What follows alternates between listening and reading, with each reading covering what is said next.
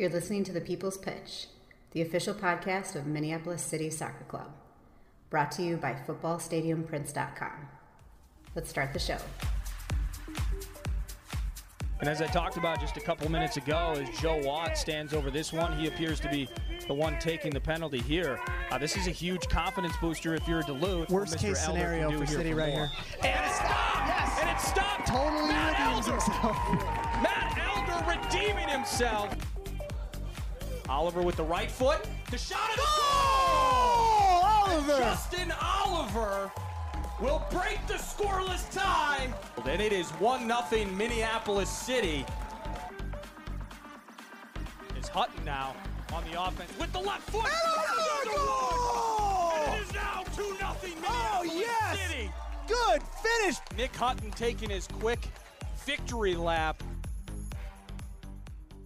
Heidi ho, soccer neighborhoodies. This is the People's Pitch, the official podcast of your Minneapolis City SC. Joining me is the Lenny to my Carl, my drinking buddy through this soccer lifestyle. It's John Bisworm. John, you would think with the season having wound down, we would be out of things to say, but you would be wrong if you think that. Nate, I'm really excited about the show today as the end of the year awards show. It's one of my favorites. It gives us actually that time to finally take a breath and think about all the things and recap all the things that happened in the crazy packed summer that is the NPSL season. That's kind of super easy to forget about. You know, there's so many things that happen in like a 2.5-3 month time span. Yeah. You don't really, you forget about the good stuff and maybe some of the teachable moments, if you will. That's for sure. So we've got the award show. It is award show time. John and I are going to give out our annual, very official, unofficial player awards for the season. We'll reminisce about some of the greatest moments and maybe some not so great moments that we experienced in 2021. But first, we got to talk about a big event coming up in City's future and what this last weekend might tell people about how the team is going to approach it. And I'm talking, of course, about the Forward Madison trip coming up. So in between last weekend's thunderstorms, City got one more game in, and it was a friendly against our gracious summer hosts, Augsburg College soccer team. It was an interesting matchup, John, not only for who was on the City side of the ball, but for who lined up for the Augies. And it was also really nice for me to go and sit and watch a game from the stands with my family for once, instead of waving to them from the booth and hoping that the baby doesn't misbehave.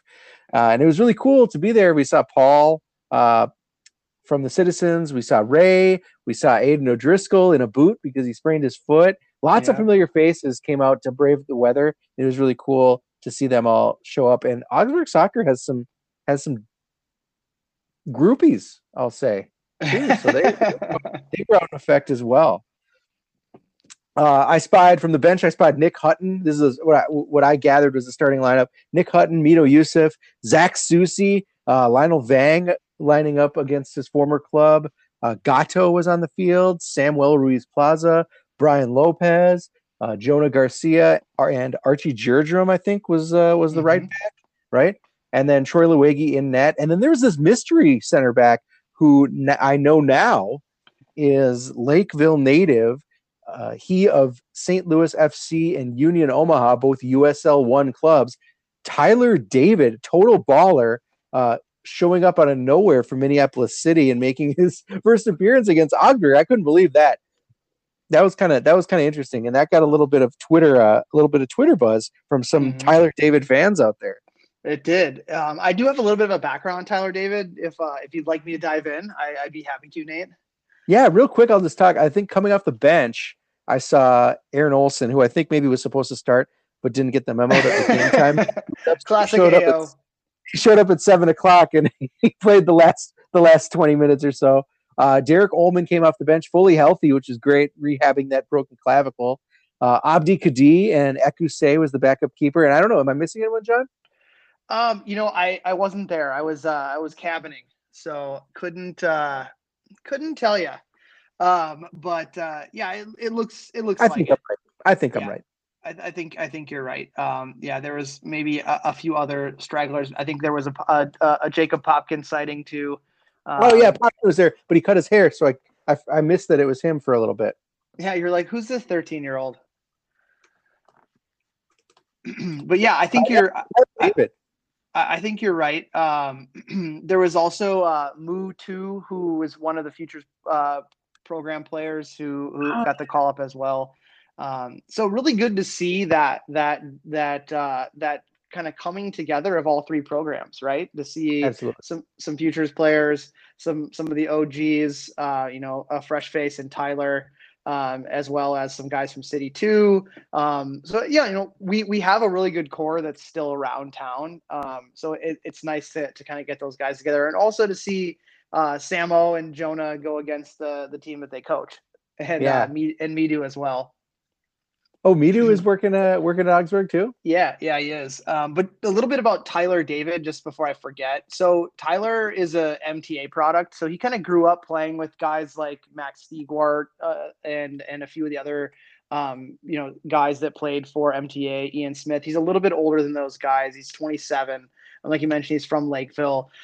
He went to St. Louis University, 2012 through 2015. So Go he kind of, Billikens. yeah, he's a Billiken, and he did earn first team All Atlantic 10 conference honors in his senior year, which parlayed him to being the fourth round selection.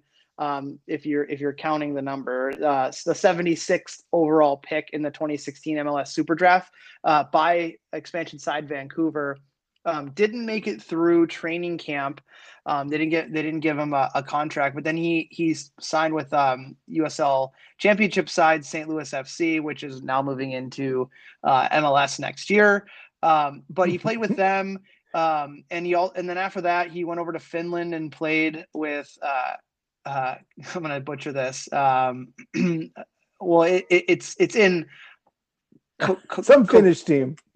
Kakkonen, Finland, in a club called BK46. So he played 1 year there, and then he came back, played with the Hartford Athletic in USL 1, and that he was part of that whole debacle with that terrible ownership group that wasn't really treating their players correctly. So he got the hell out of Dodge there, and then played in for Union Omaha last season. But kind of when he's been in town, he's been kind of doing some training time with Minnesota United.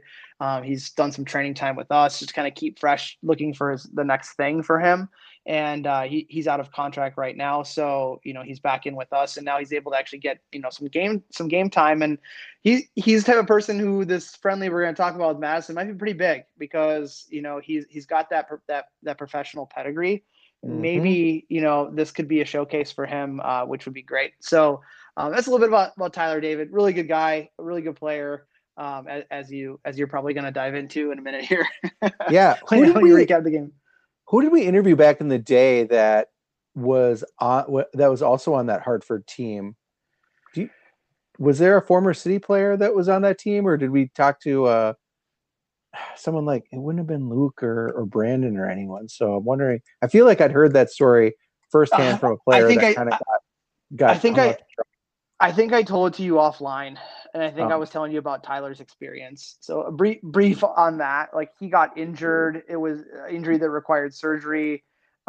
They wouldn't pay for it. Like, the living conditions were bad. The guys weren't getting paid, or they were getting paid portions of their contract. Like they weren't getting supplied food to eat, and all sorts of stuff. I mean, you can actually go. There's an ESPN article on it. You can search that. So it was a not so great experience for him or any of those players there. Well, wow. And like you mentioned, it was definitely cool for Jonah to be able to school his own players and assert his dominance as the coach, as the authority figure, almost like a dad having to destroy their own kid at driveway basketball. Yeah, at one-on-one in the parking lot. Yep. Because in that Augsburg team, John, they also have some familiar faces. They've got Nick Zukowski of MC2, and they've got at least two goats from Joy Athletic. Their defenders are Corona and Radia, who I think lined up at left and right back for Joy, but are playing like kind of the outside of a back three for Augsburg. It seemed like, at least against us. Anyone else of note on that team that I missed? Yeah, there's a couple. Jesse Juarez and Kevin Iragawa who are also futures players that feature there. And Kevin may sound familiar because he recently was a recipient of the Spam FC college scholarship that they raise funds for, and that great program that they have there to help kids that need the assistance to go into college. And I believe it was Adam Pribble who tweeted out that it's fantastic to see Como Park graduate who we have a great relationship with Jonah and the program at Como Park go into our program and then see, our friends at Spam be able to help them get to college. And then being able to play at Augsburg for Coach Greg Holker, who allows us to use his field and then plays for some of our players. So the soccer slice of pie has definitely come together. Yeah, that's for sure. So, but Jonah did school his players. He did. Jonah scored off a corner. He scored the first City goal. He headed in a set piece, and Tyler David headed in another off of a similar play. And City basically took the lead and held on to it, and I think finished the game 2-0. I would say otherwise, this was a pretty good tune-up for both teams. The Augies were trying to get primed for the season against what I would say is top competition. Mm-hmm. And City was getting warm for this big Tuesday matchup against Forward Madison. No need to give anything away, John, that you shouldn't. But was this roster that we saw more or less a preview of who is traveling to Madison? Yeah, I would say so. I mean, there's some considerable exclusions from that list that are definitely going to be making the trip. But yeah, I mean, like I mentioned before, what we're gonna see, which I think is absolutely fantastic, is representation from all three of our programs. And that's really what it's all about, right? Like, we're not going into this game. The USL side, that's really cool. Right. And we're not going into this game with like these high expectations that it's like a must-win scenario. Like, yes, we would love to sneak one off of Madison, considering that we really thought we might be able to get their number in the Open Cup that never was. Mm-hmm. If we would have taken care of FC United out of Chicago beforehand in 2020, which we were really tuned up for, and that team was really, really working well together before everything got shut down.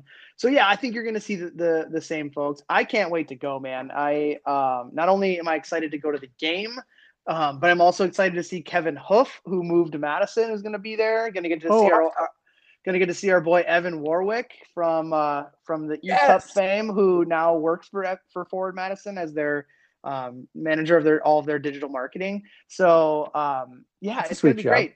It's really sweet job, right? Way to parlay FIFA into a full-time job that's not FIFA. So yeah, I'm really looking forward to it. Really looking forward to it, and it's just going to be a great time, win, lose, or draw. Excellent. If you're making the trip, Forward Madison is going to welcome Minneapolis City on Tuesday, September 7th. Ticket packages that are full of beer and other goodies are for sale on the Forward Madison website, as well as a commemorative scarf that will benefit a Madison charity. It looks really cool, and so I bought one because I can't make the trip, so I want at least something to support that trip. So check it out. Go to Forward Madison's website, buy your tickets, buy your scarf, and support a good cause. Yeah, I'm hoping that I just show up and they give me one, but I'll buy one if I don't. That's a good approach. Don't they know who you are? Yeah. I'm from the People's Pitch podcast, people. Come on. Where's my scarf? So our season, John, it's all but over, save this Forward Madison trip. And so obviously the guys are shifting gears to college life or life after City. But that doesn't mean you and I we want to recap how things went in 2021 with our very official, unofficial People's Pitch podcast season recap and awards. We do this every year. We talk about the big wins. We talk about the teachable moments. We talk about some of the standout players and why we have picked them. And we will start, John, with big wins, philosophically and otherwise. I think it's important to make sure that we are celebrating season in and season out the really big things that Minneapolis City does on and off the field to move the program forward to that really benefit the players and the soccer community. And I think we've got 3 big wins for you, all of them on-field wins. We've also got 3 off-the-field wins as well. So let's start with the matches that were big wins for Minneapolis City. Yeah, I'll start off with number 3, and that was for me the first game of the season that really set the tone for the year, and that's the Sioux Falls away. And the reason why this one was selected is because we talked about it after that game. All of the planning and all of the build up for almost a year and a half, maybe year and a half plus to get these guys ready to go for whenever competitive soccer was going to start again. All the blood, sweat, and tears that was put into that was immediately thrown out the window due to conditions and the field conditions and the weather and the long trip, first game of the year, very much so a trap game for us historically. And the guys just threw the playbook out the window and then just figured out ways to score. We're able to come away with 3 points and set the tone for a record-breaking season. Yeah. How about the second, your number 2 big win? And on paper, you look at the scoreline and you're like, man, this has got to be the biggest win, but I don't think it is. It's definitely number 2 in my book, though. Dude, it automatic. This number 2 is the 6-1 win versus Duluth to seal the title in Duluth, and the main reason why it's on this list outside of all the other obvious things is because now June 1st is a Minneapolis City holiday because 6-1 will forever be the scoreline that gave us our 3rd title. But no, you beat your arch rival at home to win a championship by 5 goals. That is about as big of a statement as possible. I mean, we all know what happened in that game with Duluth going down to 10 men, with one of their best players being pulled off in the worst fashion ever. 2 stupid challenges that gave him a red card, and seeing 2 cautions and getting that red. But yeah, I mean, like I said, for me, I think every June 1st, any City fan across the globe should be raising a pint for that one. John, I say that this game, my number 1 game, is the big game of the season for a number of reasons, and I'm choosing the 3-2 victory away at Joy Athletic. First of all, scoreline was tight. Obviously, the game was, if it weren't for that 90th minute goal by Emmanuel Iwe, it probably wouldn't have seemed that tight. But this is a game, let's not forget, that Minneapolis City was down 0-1 as halftime approached. And I think the important thing to note is this really is the first time on the season that Minneapolis City had experienced any true adversity on the field, I would say. I also think that this was the igniting match in what will be a nice crosstown derby if Joy Athletic stays viable and stays in the league, which by all accounts at least will for next year. So that's good. A lot of emotions and a lot of really great play on both sides. But this game, starting with a Lionel Vang banger and a Will Kidd burner, like this game we were down 0-1 facing the wrong side of the scoreline going into half. And then Minneapolis City decided to turn it on and figure some things out. And it really, like I said, was the first game that we had to dig deep and look to ourselves and turn something out of nothing and come away with a victory. Mm-hmm. Yeah, I'd agree with you. I think another reason why too is, you mentioned a little bit, like actually having a crosstown rival again is big for both teams. And not only to have one less game you don't have to travel for outside of maybe hitting a freeway spur for a few minutes. Yeah. It allows to have that competition close by, and you saw it with the return leg at home in Augsburg, how packed the stands were. That's the kind of thing we need, and it helps both organizations out, and it's fantastic to have. I still miss the days of having BSLT in the league, to be honest with you, but Joy Athletic will have to do for now. For now, that game all those years ago at VSLT, their first home game, how big that crowd was crazy. Of course, it was free, but the crowd was huge, so that was great. Yeah. Now let's talk about off the field, because Minneapolis City is a big organization that has a lot of irons in the fire, and that means there are quite a few off the field victories year in and year out. And I want to start with your number 3 off the field victory. For me, it's the roster depth that we had this year, and how that volume of players that we had, how great the coaching staff did their job with that roster, because you had 30 plus players, not even to mention the guys on MC2 that could come into the fold. You add guys like Stevie Lamar coming in, late from Creighton. You have all these different personality types. Everyone's kind of the man from where they came from or where they currently are, and you have to really manage all of those expectations, all of those attitudes, all of those personality types, playing styles, and mold it into a cohesive unit that on any given day you have the right 18 for that game day, whether the player who's not on it believes it or not. And that goes back to the brotherhood, like that we talk about. The brotherhood was on full display this year. I mean, I'm in the team chat, the team WhatsApp group, and every player, guys that were playing, the lion's share of minutes, guys that were kind of situational players, all of them were in on the greater good this year, and ultimately it didn't happen. Losing out in the playoffs in a game that we believe we could have won, but everyone put the work in to really fight hard for their playing time, and the coaching staff did a really good job of managing those expectations. Yeah. The other one is another off the field victory is a newcomer to the club, and that newcomer is going to be on our kit. Yeah, number 2, new sponsor. We've had Summit from the beginning, and they've been nothing but great for us, great to us, great to work with.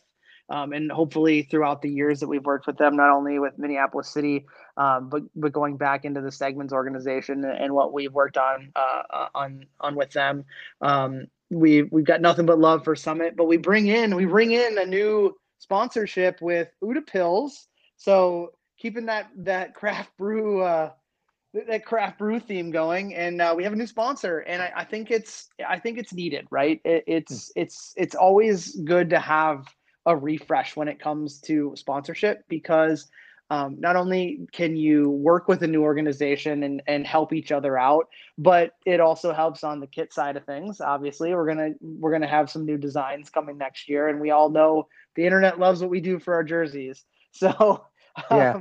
So it'll be great to see what our monkeys on typewriters come out with for New Jersey designs. But super excited to have them into the family, and again, thanks to Summit for all the great things that they've done with us over the years and for us. Yeah, I mean, I think my off the field big win is Number one, and I think it was also one of those things that was on display, just like the brotherhood. And it's just the club professionalism in the organization.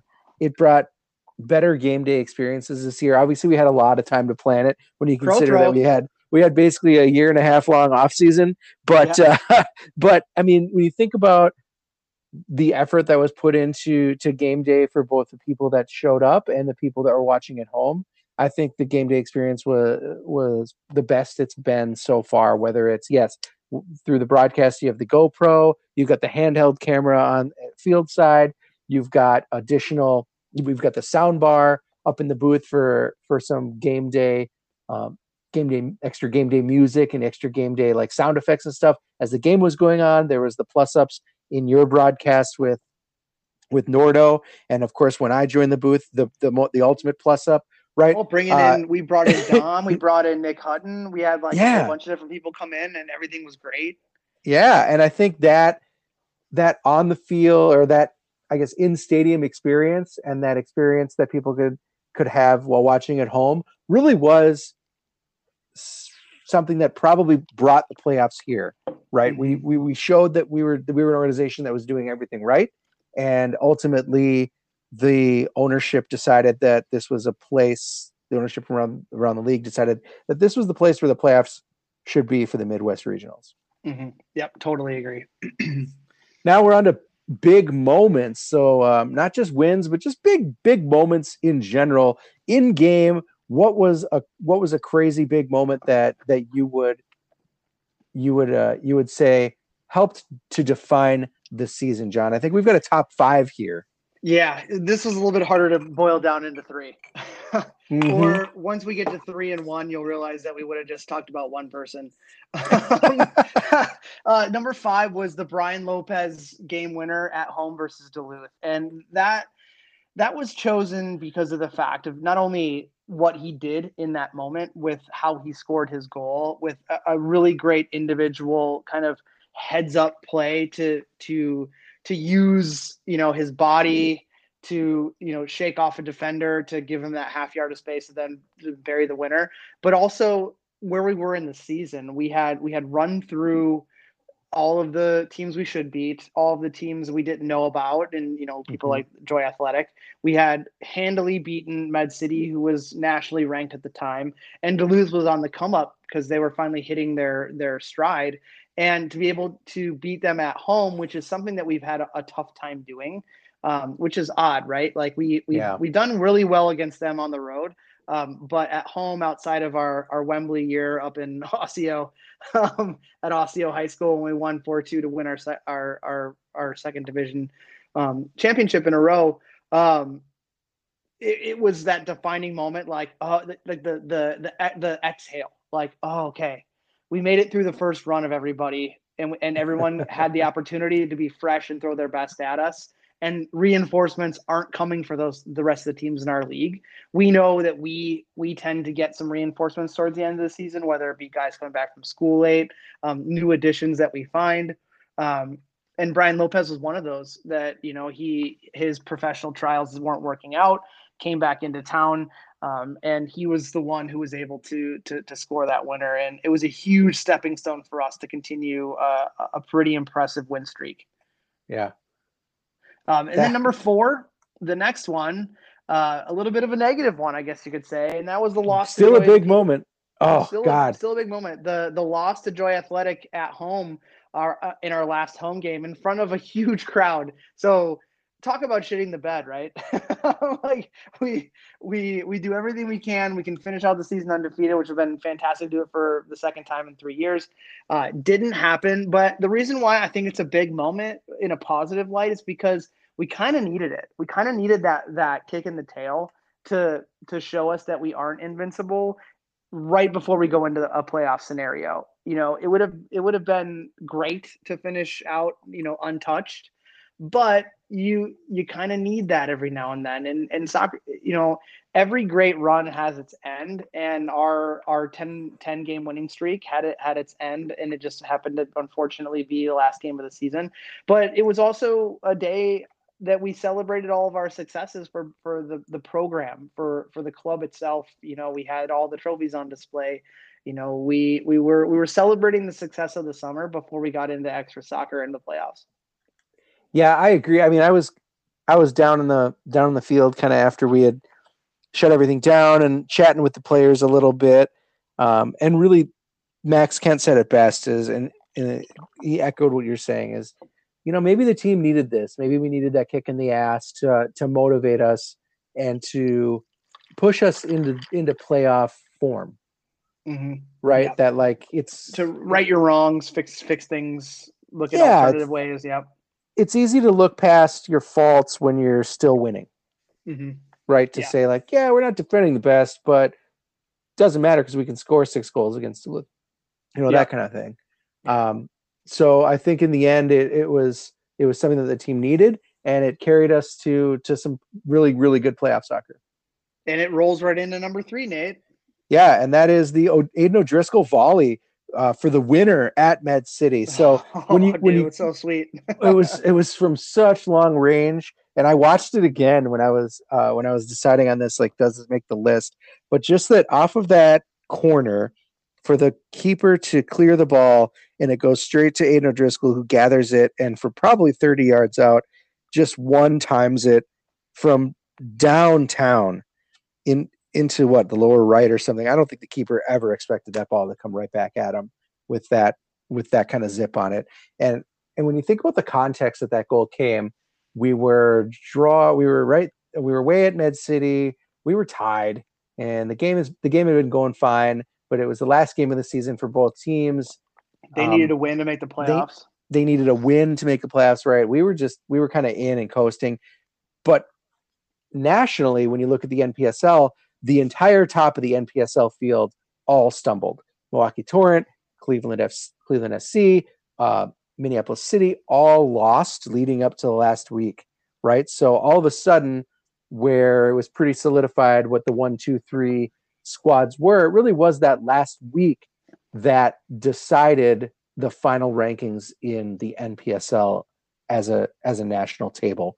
And Minneapolis City came into that game after that loss to Joy, looking to bounce back, gathering itself up, looking inward, trying to figure out how to right the wrongs, and we did it, and we ended up maintaining our number 1 position in the NPSL, which gave us that first round bye, which gave us the ability to host. It gave us that nice matchup against Carpathia, and ultimately carried us pretty far into the playoffs. One thing I'll add to that, if anyone from Med City is listening to this, which I don't know why they would ever, just a quick word to the wise: stop scheduling us the last game of the season, because that goal and that game knocked Med City out of the playoffs for the 4th year out of 5. Yep. So stop doing it. If you want a chance to make the playoffs, don't. The only time it worked for you is when you scheduled it at us and we had already won, and the same thing happened with what happened with Joy, where we had already won the title and we played and lost in our last game of the year. And then having to come back and play us again, and then we beat you in the playoffs. So just don't do it. Yeah, bad idea. Really bad idea. Really bad idea. Our number 2 big moment of the season, and I already kind of hinted at it, I would say it is minute 40 to minute 44 away at Joy. When you talk about Lionel Vang tying it up with a beautiful long-range banger that I think hit the bottom of the crossbar and bounced in. Yeah, I think underside of the crossbar directly down to the other side of the line. Really nice. And then Will Kidd puts us ahead by just burning his defender and lacing his shot past the keeper. I mean, that was, like I said, that was another instance of Minneapolis City taking a look at what's been going on today. We're down 1-0 away at this upstart team full of children. How do we dig deep and figure out how to play our style of soccer and win? And we did right there. Yeah, there's nothing in those 4 minutes. Nothing else to add to that one, except for the fact that goal actually removed the net from the bar. And I remember watching the stream, because I wasn't there at halftime, seeing some people repairing the crossbar net extension. He really hit the hell out of that one. That's nice. And finally, our top big moment of 2021, it has to be the Aiden O'Driscoll wonder goal against Carpathia. He single-handedly dribbles 4 defenders while shakes one off with his shoulder. 3 other defenders just stare slack-jawed at the whole situation and roofs it past the keeper, putting the dagger into the heart of that Carpathian team and pretty much ending their day right then and there. I don't think there was any fight left in them after Aiden O'Driscoll single-handedly beat the entire defense to score that goal. Well, and it was where we found that Eli Goldman has a celebration for other people's goals. Yeah. So that was fun to see. That is a big moment. That there's no other big moment for me than that one. That was it. You nailed it, Nate. On to teachable moments, and these are things that the club learns over the course of the season, whether it's from missteps or from just from some patterns that emerge that you kind of look at them and you go, maybe that's something we need to take a look at. And I will say my teachable moment for this club is that you can never have enough depth in the forward positions. I think, John, when you look at our schedule near the end of the year, we were really backloaded with dangerous teams, right? We played Duluth and Med City 4 times in the second half of the season, 2 times each, right? You played Joey Athletic for your last home game, which turned into a dangerous game. And we really just didn't have enough attackers in form to really make that statement that we were hoping to against top talent, up to and including the game against Cleveland. Yeah, I would agree with you. I think you're 100% correct. And it wasn't that like they weren't like rostered. It was just like they weren't in, like you said, in form was the best way to put it. I mean, you lost Nick Hutton for what, 60% of the season. You lost Matt Gibbons for the entire season. Midu got hurt towards the end of the season. You lost Sam Thornton wasn't able to come back and be able to contribute this season because of some things back home in England. So right there, you're looking at like 3 guys that just didn't play. And then you look at what we could have brought up from MC2. Yeah, we could have probably brought someone up, but they had their own stuff they were dealing with. And you don't want to disrupt that. Cole Schwartz scored a ton of goals for MC2 this year, but he also needed to be on that team when Derek Ullman went down. And then to backfill that spot, we brought in Jacek Nikowski, who started scoring goals like they were going out of style and for MC2, but he was needed there. So there was no like good answer for it. But I think you're correct. I think, when we look at the roster build, defensively, midfield wise, I think we're still solid. But not having the ability to no, I almost forgot too. Justin Oliver was out doing recruiting for his college job, so I mean he wasn't able to contribute as much as he probably would like or the club would like. So I think we definitely do have to look at that in a roster build to make sure that those true strikers and maybe the guys that from a depth perspective that can play other attacking positions that can move the guys who could be a goal scoring threat at a striker are on the roster for sure. Yeah, for sure. What do you think? Teachable moments from you, John. Number 2, I think PR and sponsorship. It is no outside of getting Huda Pills. It's no shock that we just don't do a great job of the public relations aspect of things. We do a very good job online of it, and this is all stuff that we know, and actually like prospecting sponsorship. It's so hard to do, and we don't have anyone who's like solely dedicated to it. It's kind of like a group thing, and it's just really hard to do. It's really hard to ask people for money, especially when they're coming off of a COVID year. You're not gonna have people opening up their wallets. But hopefully, like through the organic sources that we have, the buzz that we have around our club, that can increase, and then obviously bringing some folks in or moving some folks to dedicate their time there would be great. But it's a work in progress. Like there's teams either do it real well, but we're in a market where it's not easy to find sponsors because we have all the major sports teams. We have an MLS soccer team that people are going to want to put their money towards because of the TV implications. We don't have that. So it's always an uphill battle for us, and it's tough. Well, and finally, number 1, the biggest teachable moment, which I think everyone can agree with. The playoffs just hit different, man. And we've been in the playoffs before, but we had never been in the playoffs in the pole position before. And I was talking through this a little bit with some other lower league soccer folks over the past couple months, or it's months now since we ended. And I just said, like, it's a totally different animal, and we can prepare for it as much as possible. Like we did a good job of preparing for it and building off of our last playoff experiences. So we built off of what happened to us in Ann Arbor, where we just, we played with 10 guys to start the game because of a weird jewelry issue. Like what the fuck? we build off that. Then we build off of what only having 13 guys to go to Detroit.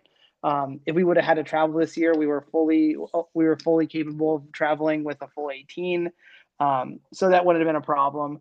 But still, like we just learned that from a playing side perspective, we ran into a team like Cleveland that just has been there before, and been in the similar sets of adversity that were thrown at them this year, and they knew how to handle it, and that's just something that we have to just take away from it and learn from it and be ready for it.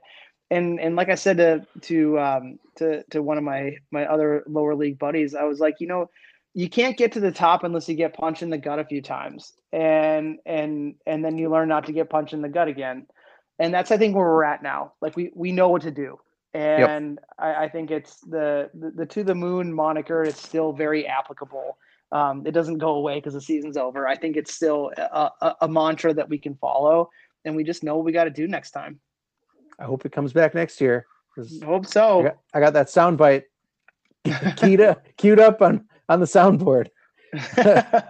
John, it's time to move into our season awards, and these are our individual awards for players, for coaching staff, even for fans that we feel stood out and went above and beyond the average person this year. We'll start with our coaching award.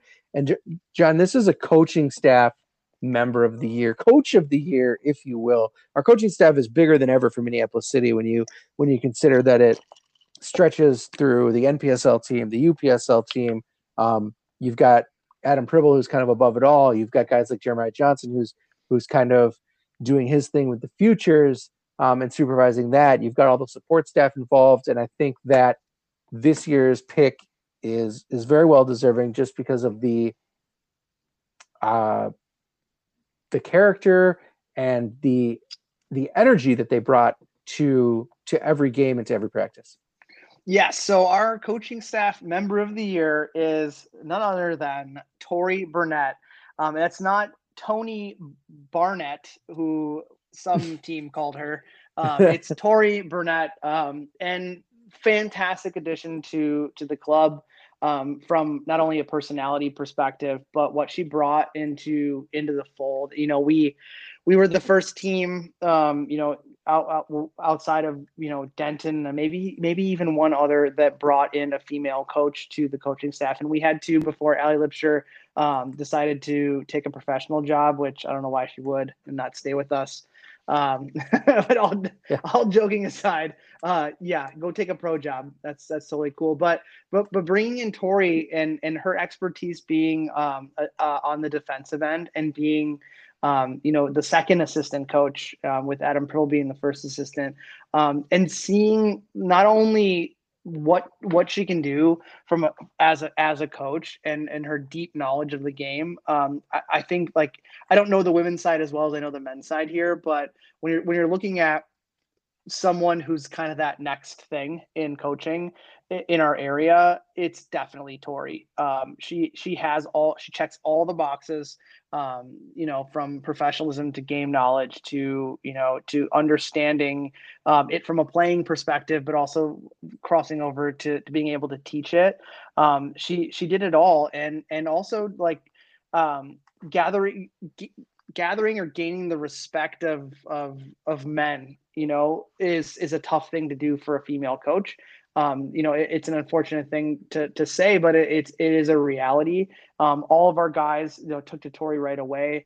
I think from a defensive perspective, I think you saw that unit be a little bit more cohesive than it had been in the past.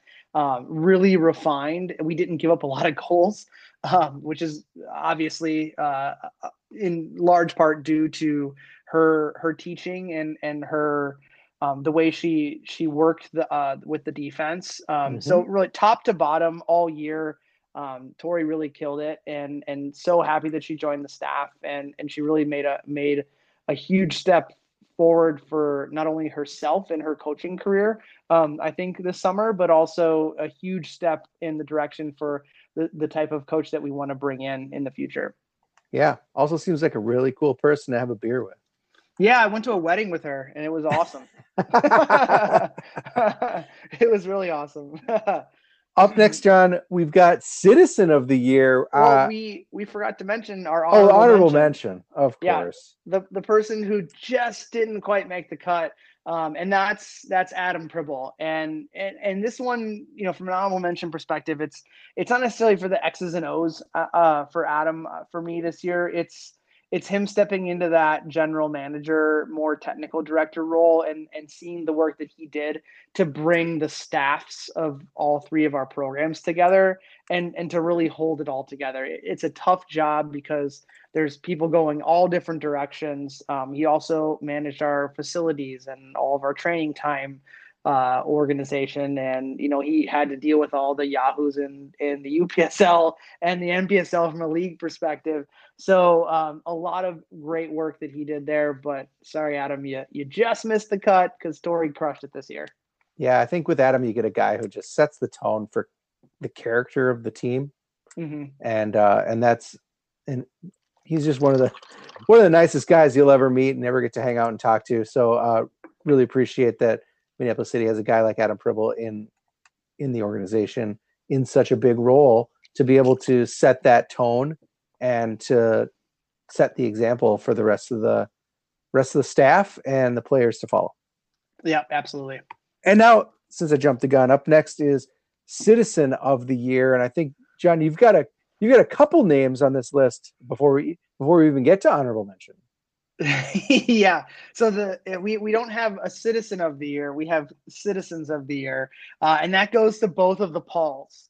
And if you know either of the Pauls, they're both great people. We had one of them on after the fall Paul league, Schmeichel. and Paul Schmeichel after the fall league ended, and really great to hear kind of his story on how he found the club and why he supports us and all the cool things we learned about Paul and how much of a supporter of Minnesota soccer that he is.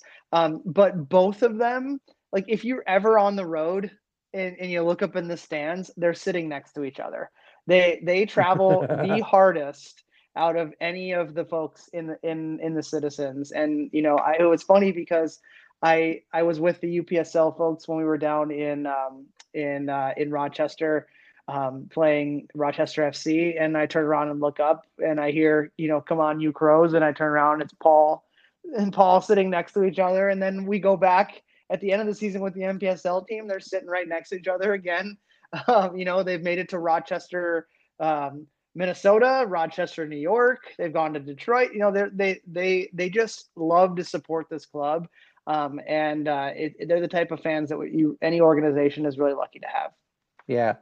And our honorable mention, John, I think I would say is really the workhorse of the Citizens on game day. Someone that is always looking to innovate and to bring new things and to kind of mix up the fan experience. And that is our guy, Brian Schreier. Yeah, I mean, I don't think you could have nailed it any other way. I mean, Brian's a quiet guy, but he's got that switch he turns on when he crosses over the parking lot at Augsburg, and he really is. He and Nate Zell, who won. Did Nate win last year? I think Nate won last year, or maybe Brian won last year.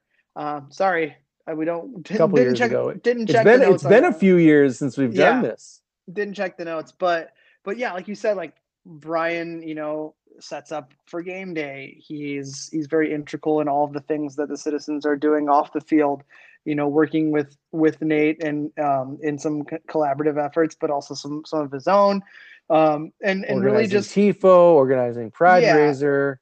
Yeah, just all the work that he does. I wish. I mean, we could put the Citizen of the Year and just call them the Citizens in general. But definitely Brian is one to add to the Citizen of the Year list. And now he can listen to this and he can look at his depth of work this year and then now knows he's got to beat the Pauls out in order to make it to the number one spot, even though Brian does travel well with the team. I shouldn't say that, but he's at almost everything as well. Up next is a tough one, John, because now that we've got the UPSL squad in our organization, there are a lot of great young players, but we have to give an award to Young Player of the Year. Who would you say takes this trophy home? For me, it's the return of Kevin Andrews. Kevin left us after the 2019 season, went over to Portugal, and then all of a sudden went from being like an 18-year-old or a 17-year-old coming back, a 19-year-old man. Yeah. I was like, holy shit, you were lifting some weights, bro. But Kevin left and gained a level of experience in his game that he didn't necessarily have when he was first with us, and we didn't actually even miss a beat because we didn't have a 2020 season, so he really never left on paper. But he came back in, scored some big goals for us. I still think that there were some teachable moments for himself on the field that he grew from, and he parlayed his skills that he had, the skills he learned, the skills that he sharpened this past summer into getting a full scholarship at Central Florida, and he's been starting in games early on in the season for a really great Division I program. So he definitely gets the tip of the cap for Young Player of the Year. Yeah, I think 4 goals on the season, and you hate to say it, and if there's a stat for almost goals, he would be leading. I think Kevin hit the crossbar or went just wide more times than anyone else on the squad. He had so many short range chances that it's enough to say that when you're not successful at that kind of stuff, like, just to be able to keep your confidence up is challenging enough as it is, but to continue week in and week out to be such a good player, that is tough for a young guy. So Young Player of the Year goes to Kevin, but we do have an honorable mention, and this guy people forget he's still young. Yeah, and that goes to Eli Goldman. And, Eli had the unfortunate hip injury away in college going into the 2019 season. Wasn't able to build off of the great summer he had for us that year. I mean, he was on fire in 2019 before going to school, got hurt. Then COVID and just a lot of weirdness, a redshirt season in there too. And not being able to fully come back healthy with our team until midway through the season, which is why I think he doesn't get the nod. He got the nod last year or 2 years ago, but this year he just misses out, but did some great things and has awesome celebrations on celebrations. That's for sure. I think Eli is just a great guy to have in your squad. He's always ready to make an impact, and you never really know when he's primed and ready to go off. And he for sure did for us in those crucial couple games against Duluth. Next up, most improved player, and this is not to say a player that started the season as kind of low on the depth chart and clawed their way up. This is just someone that, in your mind, John, made strides throughout the course of the season into someone that is really one of the more dependable players that Minneapolis City has. Yeah, and that goes to Jack Barry, big Jack Barry. We've been. I'll go back to the beginning. Jack is originally from Illinois. I don't believe it's St. Charles, somewhere in Illinois, Chicagoland area. And when he was in his freshman year at St. Thomas, I was like, gotta have this kid. We got to get him to stay here for the summer. And he unfortunately went back home and then came back and played last season with our U23 squad. And just a huge, big center back, and just has all the tools that you need out of a center back. He's fully put them on display this season, making the jump to Division I with St. Thomas. And as far as City goes, though, he was the piece defensively, that the chess piece we needed in situations this season. Specific situations this season when a lot of teams are going direct long ball, the guy who can win everything in the air that we have we've been afforded with Max Kent, but to be able to have 2 of those guys is great, and to see his growth into the squad and then getting in and then seeing what he can do when the ball's at his foot and not just winning balls in the air. He really grew as a more of a complete center back this year, in my opinion. Yeah, absolutely. And our honorable mention, another center back who really grew this season, really grew a lot in the offseason and in the year prior, but you could see what that meant for his game when he stepped on the field for Minneapolis City again for us, and that is Max Kent. Yeah, for me, the improvement for Max came in his time away from us and what he did from going from McAllister to Syracuse and seeing him come back. And, I'm sorry, Max, there were some bad habits that you had in there. Those were all corrected. And to see how dominant and how more of a complete defender he was when he came back, I was extremely pleased. I wouldn't say surprised because he's such a good learner. And he's one of those thinkers. He's always thinking about why something went wrong and how to fix it. But he went into a different atmosphere in a Division I program from a Division III program, which is a huge jump to make. And then you throw COVID into it, and coming back into play with us. And I think that against Cleveland, we missed him a little bit. Not to say that Jack and Jonah didn't do a really good job against Cleveland. They did. But the form that Max was in before he unfortunately had to report to Syracuse, it was really, really good. And he was definitely missed. But yeah, he just misses out on his partner in crime, Jack Barry, on this one. And he had to report to Syracuse, a captain, right? Max Kent. Yeah. Despite being probably the oldest guy on the team, able to somehow be through everything, whether it's COVID or transfers and things like that. He has eligibility in his graduate study year, so he's able to continue to play for Syracuse while he earns his master's as probably a 22, 23-year-old, and he is named one of the 3 team captains. Amazing for Max. Wish him the best at Syracuse, and hopefully he can keep playing at a super high level this fall. Absolutely. Next up, John, breakout player of the year. This is someone who may have made a couple of appearances for Minneapolis City in the past, but really this was the year where you were like, holy shit, has this guy been on the team? And if he hasn't, why? Because he is amazing. Yeah. And that goes to Lionel Vang.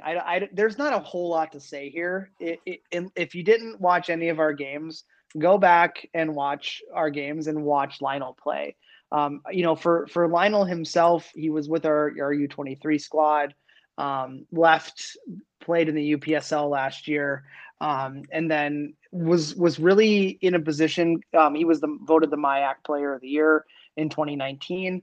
2020 didn't happen, but he really was primed to elevate his game to a higher level, and went on some professional trials that they just didn't work out. And one of the things I tell a lot of those players that are looking to go beyond our level, and it doesn't work out, is come back to us and just have that season and that depth of film to show these professional clubs what you can do, and just from as soon as the first whistle, just light everything on fire. And that was what Lionel Vang did.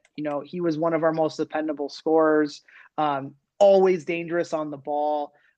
He started to add towards the end of the year more defensive duties into his resume, which I think really unlocked a lot of things for the team. And it just like I said, from the jump, he was a huge addition, and he was in form, and actually picked up a little bit of an injury towards the end of the season that kind of slowed his goal scoring production. But every goal he scores is a banger. Like he didn't have like a lazy tap in. He's not the guy who's going to score a tap in and rip his shirt off like it's the only goal he's ever scored. He's the guy. Every goal he scores, he should be ripping his shirt off because it's spectacular. Yeah, every time Lionel Vang touched the ball, something cool was going to happen. Whether it was his ability to dribble in traffic, his ability to fight to regain possession if it's taken from him. You always talk about you want the guy that's going to go hard and try to right his mistake. Like if he makes a mistake, If he loses the ball, he's going to try harder than anyone on the field to get that ball back. And like you said, just the ability to find the net is spectacular for Lionel. So really exciting, really, really great to have Lionel on the team this year. Always going to wish our players the most success possible at the next level. But if they, for some reason, don't get that opportunity, hey man, we're going to be waiting here for you with open arms. For you.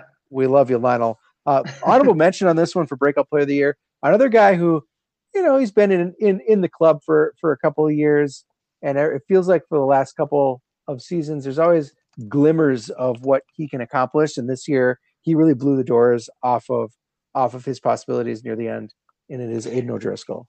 Yeah, so it's kind of tough to throw Aiden in like a breakout player conversation because he's just so damn good at soccer. But what he did this year was just show how great he is. We've seen flashes of it, but the goals he scored this year, I mean, 2 of them, I think he only scored 2, and both of them were on our top 5 moments of the season. But it was funny because right before he hit that volley in Rochester, I was with the team on the bench that game, and I was sitting next to Charlie Adams, and he had done some stuff that was just like world class, like just next level type stuff with the ball. And Charlie is like, man, I would pay to watch Aiden O'Driscoll play soccer. And I just said, so would I, but he actually pays us. So that's great. But just the things that Aiden can do on a soccer field look so effortless but are so fantastic and crucial. He's such a great person to have around.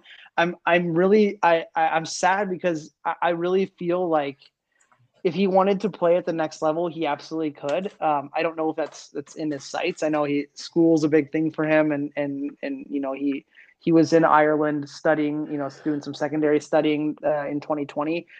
But unfortunately, he got injured because I think this Ford Madison game would have been a real big one for him to showcase what he can do against professional players. I think that he absolutely could be in that conversation. And he's got the size and the ability to perform at another level. So it's unfortunate he can't showcase that, but super happy to have Aiden in the city clubhouse. Absolutely. Up next, John, this category is Newcomer of the Year, and I'll take this one. I think it's clear that in the fall 7v7 league, which was going on at this time last year, I think that was the big deal. It's like, oh my God, we're actually playing soccer when we had this 7v7 league leading into just to kind of pilot the futures model that was leading into the winter to make sure we were keeping an eye on some of the best players, making sure that our traditional players had some minutes and we're staying fit. The 7v7 league was an awesome opportunity to be able to get a glimpse of some new talent. And this guy that we're about to talk about definitely came ready to make a splash in the regular season. I think in the 7v7 league, he was vocal. He was rivaling the Olivers for Bastard of the Year. Shittiest attitude on the field, right? Just the kind of guy that you hate to play against, but you love to play with. And he was able to parlay that into a really nice season for Minneapolis City. One of the top goal scorers in the conference. I was looking at the stats for this summer season, and in the Midwest region, when you talk about goal scoring leaders, he was tied for sixth with 6 goals scored, along with guys like James Westfield that we talk about. And we're talking about Mohammed Mido Yusuf.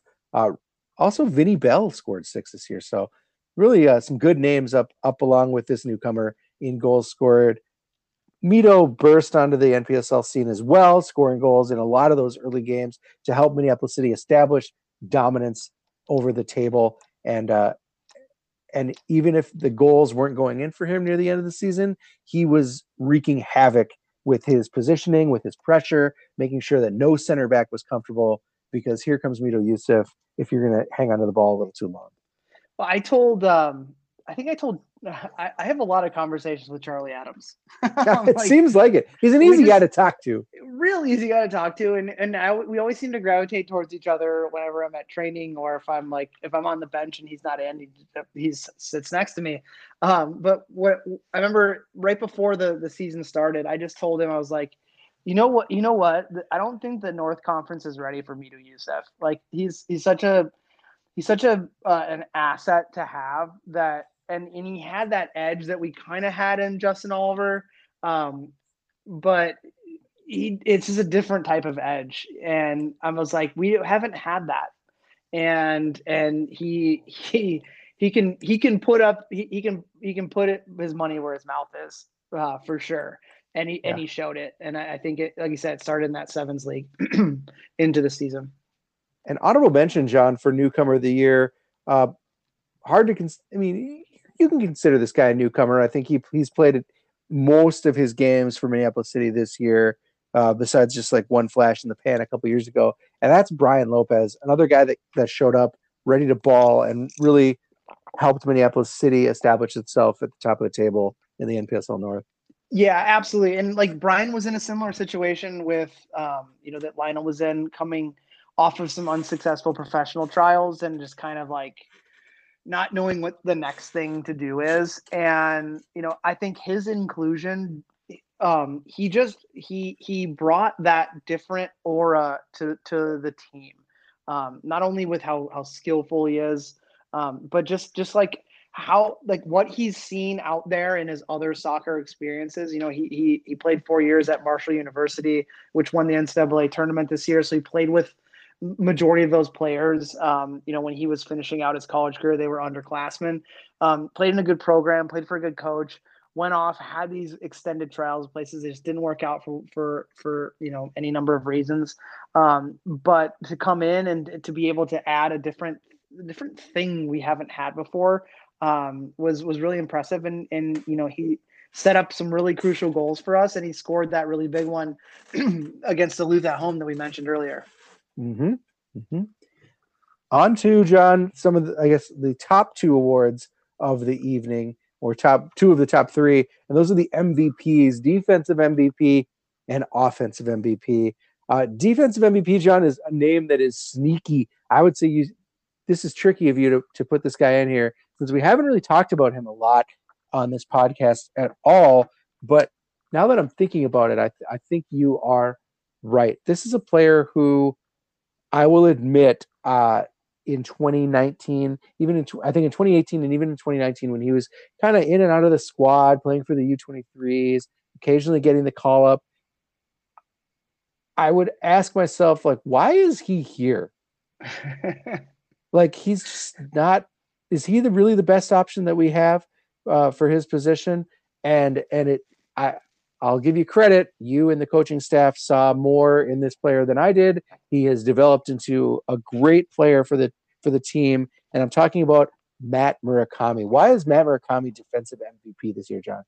Well, he was all conference, all region as an outside defender. Like it, and I think he touched on a few really good points. He doesn't look like anything special. No offense, Matt. Former college standout at Gustavus, was a center midfielder in college, just like Charlie Adams, who we also moved out wide. But what you get out of Matt is he will never stop. Like, he's one of those like always fight type of people, and moving him out of a crowded area in the midfield and allowing him to be that lockdown defender, but also knowing what he can do in possession with the ball at his foot, but also knowing how to get forward. He was the complete outside defender this year. And, we lost a player in Zuhair Al-Abbasi, who was a fantastic outside defender for us, who retired this year, or before this year. It was a question as to what we're going to do, because you had Abdallah Ba, who had some unfortunate injury throughout the season, and anytime anyone in the back line goes down and anyone's wondering who's going to fill in, I always say Matt Murakami will, because he's just that complete soccer player, and he just goes out and does his business. And outside of maybe one or two instances throughout the entire summer that were directly related to a goal or an assist based off of who he was marking. He shut down everybody and just caused problems for some of the best attackers in the division, and just showed up every day and quietly did his job. Yeah. Honorable mention here, John. Matt like Elder. you said, it's got to be Matt Elder, right? I think there's always an amazing statistic of Matt's to toss around, whether it's 50 caps finally for the club, which feels low, but whatever, or it's some sort of an 80-some% penalty save rating. Matt Elder is not only the last line of defense for this club that tends to be more successful than not, but he really is the voice of the club as well. He's always in the locker room, one of the more positive voices, and definitely one of the more motivating voices for the brotherhood. Well, OG brotherhood right here. Well, yeah, total OG brotherhood. I mean, you nailed it. Also want to say congratulations to Matt, because he and his wife are expecting a baby. You broke the news. Mm-hmm. I mean, he did on the internet, but I'm just breaking it on the show, I guess you could say. But yeah, I mean, well, congratulations to the Elder family on that one. How excellent. But as far as just, you never have to worry when Matt's back there. He just Matt. I'll just say this: Matt is a winner at whatever he does, whether it's soccer, whether it's commercial real estate is what he works in, whether it's being a husband, going to be a dad. Like, he just wins at everything. And you don't ask how, you just see it happen. And he has contributed to massive success for our club from the first year. And he's also one of those people who I think has a little bit of a chip on his shoulder, like being counted out. And I don't know for whatever reason he was ever counted out anywhere. Because he is a winner and he does his job. But for us, he's been fantastic. And at some point whenever it happens, he'll no longer be with us, but he will always be with us in some way or another. You can guarantee that. Just like the Lord Jesus. Up next, offensive MVP, John. Someone we've already talked about, and again, one of the most dynamic players for Minneapolis City this season. You want to do the honors? Yes, congratulations to Mr. Lionel Vang. I mean, we talked about what he did when we were talking about kind of a breakout player performance. A lot of our offense, maybe somewhere in like the 85% of our offense, went through Lionel Vang this year. And you can't have a statistic like that and not give that person an MVP. The thing you said when we talked about him previously today was, whenever he gets the ball, something cool happens. Yeah. And it's either something cool that leads to a goal, either by himself or by a teammate, or he just makes the guy look fucking stupid. And everyone, and then the oohs and everyone oohs and ahs, and we move on. Mm-hmm. Yep, absolutely. And I believe he was and will be the first and last player ever to jump in the stands at Augsburg for us, because the league said you can't do that anymore. So, because it looked so cool. Yeah. Yeah. We can't have everyone jumping in the stands. It looks too cool. Yeah, it should be applauded when Lionel does it, because he's like 5'6", and to get up into the stands is a feat on its own. So yeah. I mean, give the guy some credit, man. But no, I mean, we don't have to talk more about what Lionel can do, because we already have. It's just, this one just puts an end cap on the fantastic season he had. Yeah. Honorable mention, John, is sadly a guy that seems to have played his last for Minneapolis City, because he is currently Florida bound. Where's he? St. Louis. St. Louis bound. That's not Florida at all. Thank God. St. Louis bound. We know him really well. I know his mom. It's Will Kidd. Yeah. I mean, once again, this season, you'd think that the NPSL North would have figured it out, that Will Kidd's always going to cut inside and you're going to foul him, and then ultimately it's going to lead to a penalty kick. But not only can he draw penalties, but Will was once again an integral part into our offense. You know, he's our club's all-time leading goal scorer, and he will retire the all-time leading goal scorer currently for the club. And it's going to be a number it's going to be hard to match because of how many years he's played with the club. And it's super sad to see him go, because he just is one of those guys you want to have on your team. Like, he's not the most vocal, although he has been more vocal in the past couple seasons. He isn't the flashiest, but damn, does that guy do his job. And definitely going to be missed. And I think we got to have him on, because Will's one of those guys that we can't see go away without a fitting send off. That's for sure. We really have only interviewed him a couple times on game when we used to do game day interviews before the call to the booth, and then we've never had him on the show. We totally have to. We had him on the show in year one, and I think he was probably more nervous to be on the show than he was. He was just a high school kid to propose to his future wife. I think he probably was less nervous. Oh man! And then finally, John, another guy we've already talked about.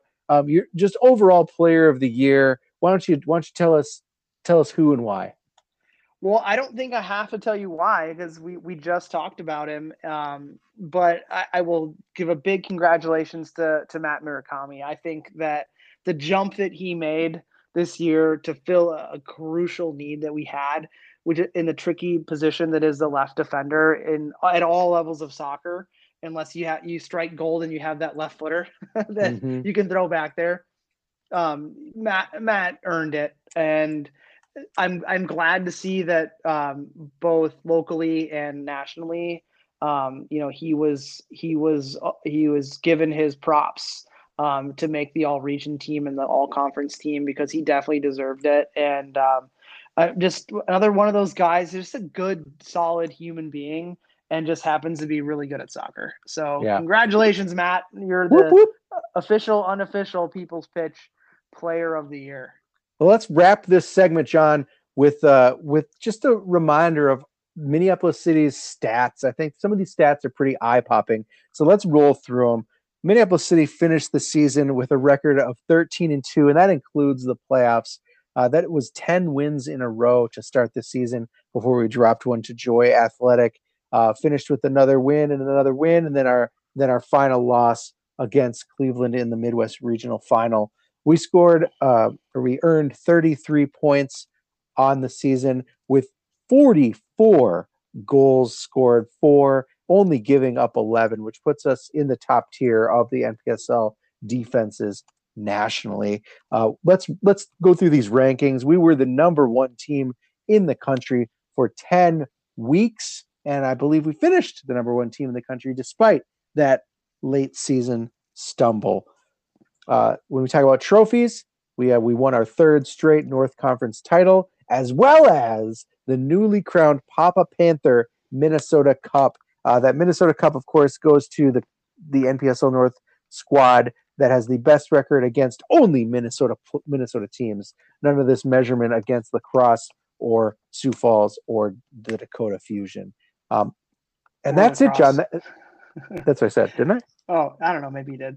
Yeah, hard to. Who cares about them for a second? Yeah. And that's it, John. Let's put a bow on this season with just some final thoughts. Just when you thought that you missed soccer more than anything, like I don't know if I could have ever imagined a season like this one back in May when we kicked off the 2021 NPSL season. I think we were both definitely super nervous about what the future held for Minneapolis City, both super nervous about how this talent would translate after so long being off the field.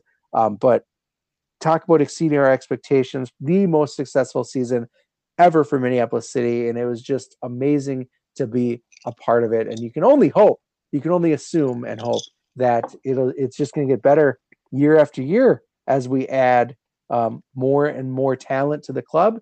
And as the club grows into something bigger and better every year. Yeah, absolutely. I mean, this year was fantastic. I mean, heartbreaking end, but that's sports. Seeing that I'm not from Minnesota, I hope I haven't fallen into the Minnesota sports trap where all my teams let me down. But you're one of us. Yeah, now I'm one of you guys. Great. But no, I think that top to bottom, organizationally, coaching and support staff, playing side, everything I thought was great this year. We talked about a lot of highs that we had, very few lows this year.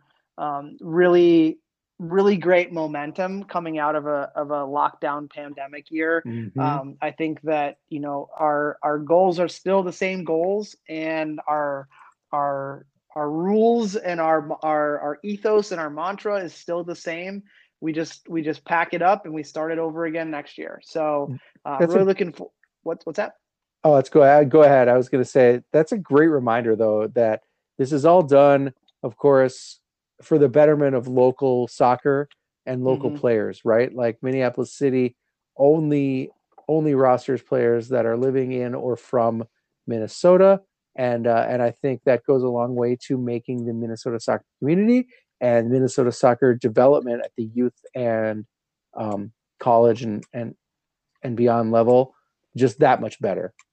Yeah, and I guess my final bow before we end the show is just a quick reminder: never tweet out the "I'm on top of the table" after week 1, because it never works out for you. But that's all for this week's show, folks. Our end of the year recap. Once again, we'd like to thank our club sponsor, Summit Brewing Company. We talked about how our relationship has ended, but they've really been a great sponsor for us, not only this year, but for many years. So thank you so much for your support. And we're really looking forward to our new sponsor, Unofficial. But you can always, no matter what you're doing, you can remember to go down to your local liquor store, bar, restaurant, state fair, sporting event, wherever you're at, and buy as much Summit as possible, because it would only make you feel better. So Summit Brewing Company, thank you so much for all you've done for us over the past handful of years. And boy, howdy, do I like me some sports memorabilia, and nobody does it better than footballstadiumprints.com, our show sponsor. I gaze lovingly at my t-shirt featuring Edor Nelson Field on the daily, and you can get your favorite soccer team's home field for yourself on a shirt, an art print, a mug, a shaved cat, my grandma's butt cheeks, anything. Thanks, Nate. Yeehaw! And you know what's best. You can go on that there footballstadiumprints.com website and use the code CROWS10 to save yourself 10% off your whole gosh darn order. They ship from these here United States, so you don't have to worry your sweet little head about any international shipping fees. Thank you. Thank the heavens for footballstadiumprints.com. We love them, and you should too. And a reminder that we're gonna in the offseason, we're definitely gonna get Steve from Football Stadium Prints on the show. Unfortunately, packed summer, weren't able to get him on, so we'll get Steve on the show. You guys can learn a little more about him and what he does with Football Stadium Prints. If giving back to the community means a lot to you, maybe it's time to give to the club that loves to give back. Minneapolis City is a 501c3 that provides a safe, reliable, and fun environment for young people to play the beautiful game. Look for us, well, I guess not this summer. Look for us next summer, playing with kids in parks and community centers around the city, and consider a tax-deductible donation to a truly city-focused organization. It's never a bad time to become a Minneapolis City member. For only $40, you can support the club and get some cool stuff in return. You get exclusive membership scarf, a membership card that gets you 10% off at the club shop, and deals at Unofficial, our official new sponsor. Plus, you get a vote on important club matters, including selecting the membership board and choosing the scarf and new kit designs, which are going to be coming. So visit mplscitysc.com, make it happen. It's really only $40. That's so cheap. I mean, it is for a while until it goes up. Until the season starts again. Yep. Send us mail. It's easy to do. Hit us up on Twitter at The People's Pitch or through email at mcscpodcast@gmail.com. All questions, comments, and concerns are welcome. And finally, as always, you can complain to Dan at MPLSCitySC on Twitter. That is all for this week. Putting a bow on the NPSL season. I am John. That was Nate. And join us in 2 weeks as we do the same show, but this time we give MC2 some love, and we'll talk through the recap of the friendly versus Forward Madison. But until then, You got hooked.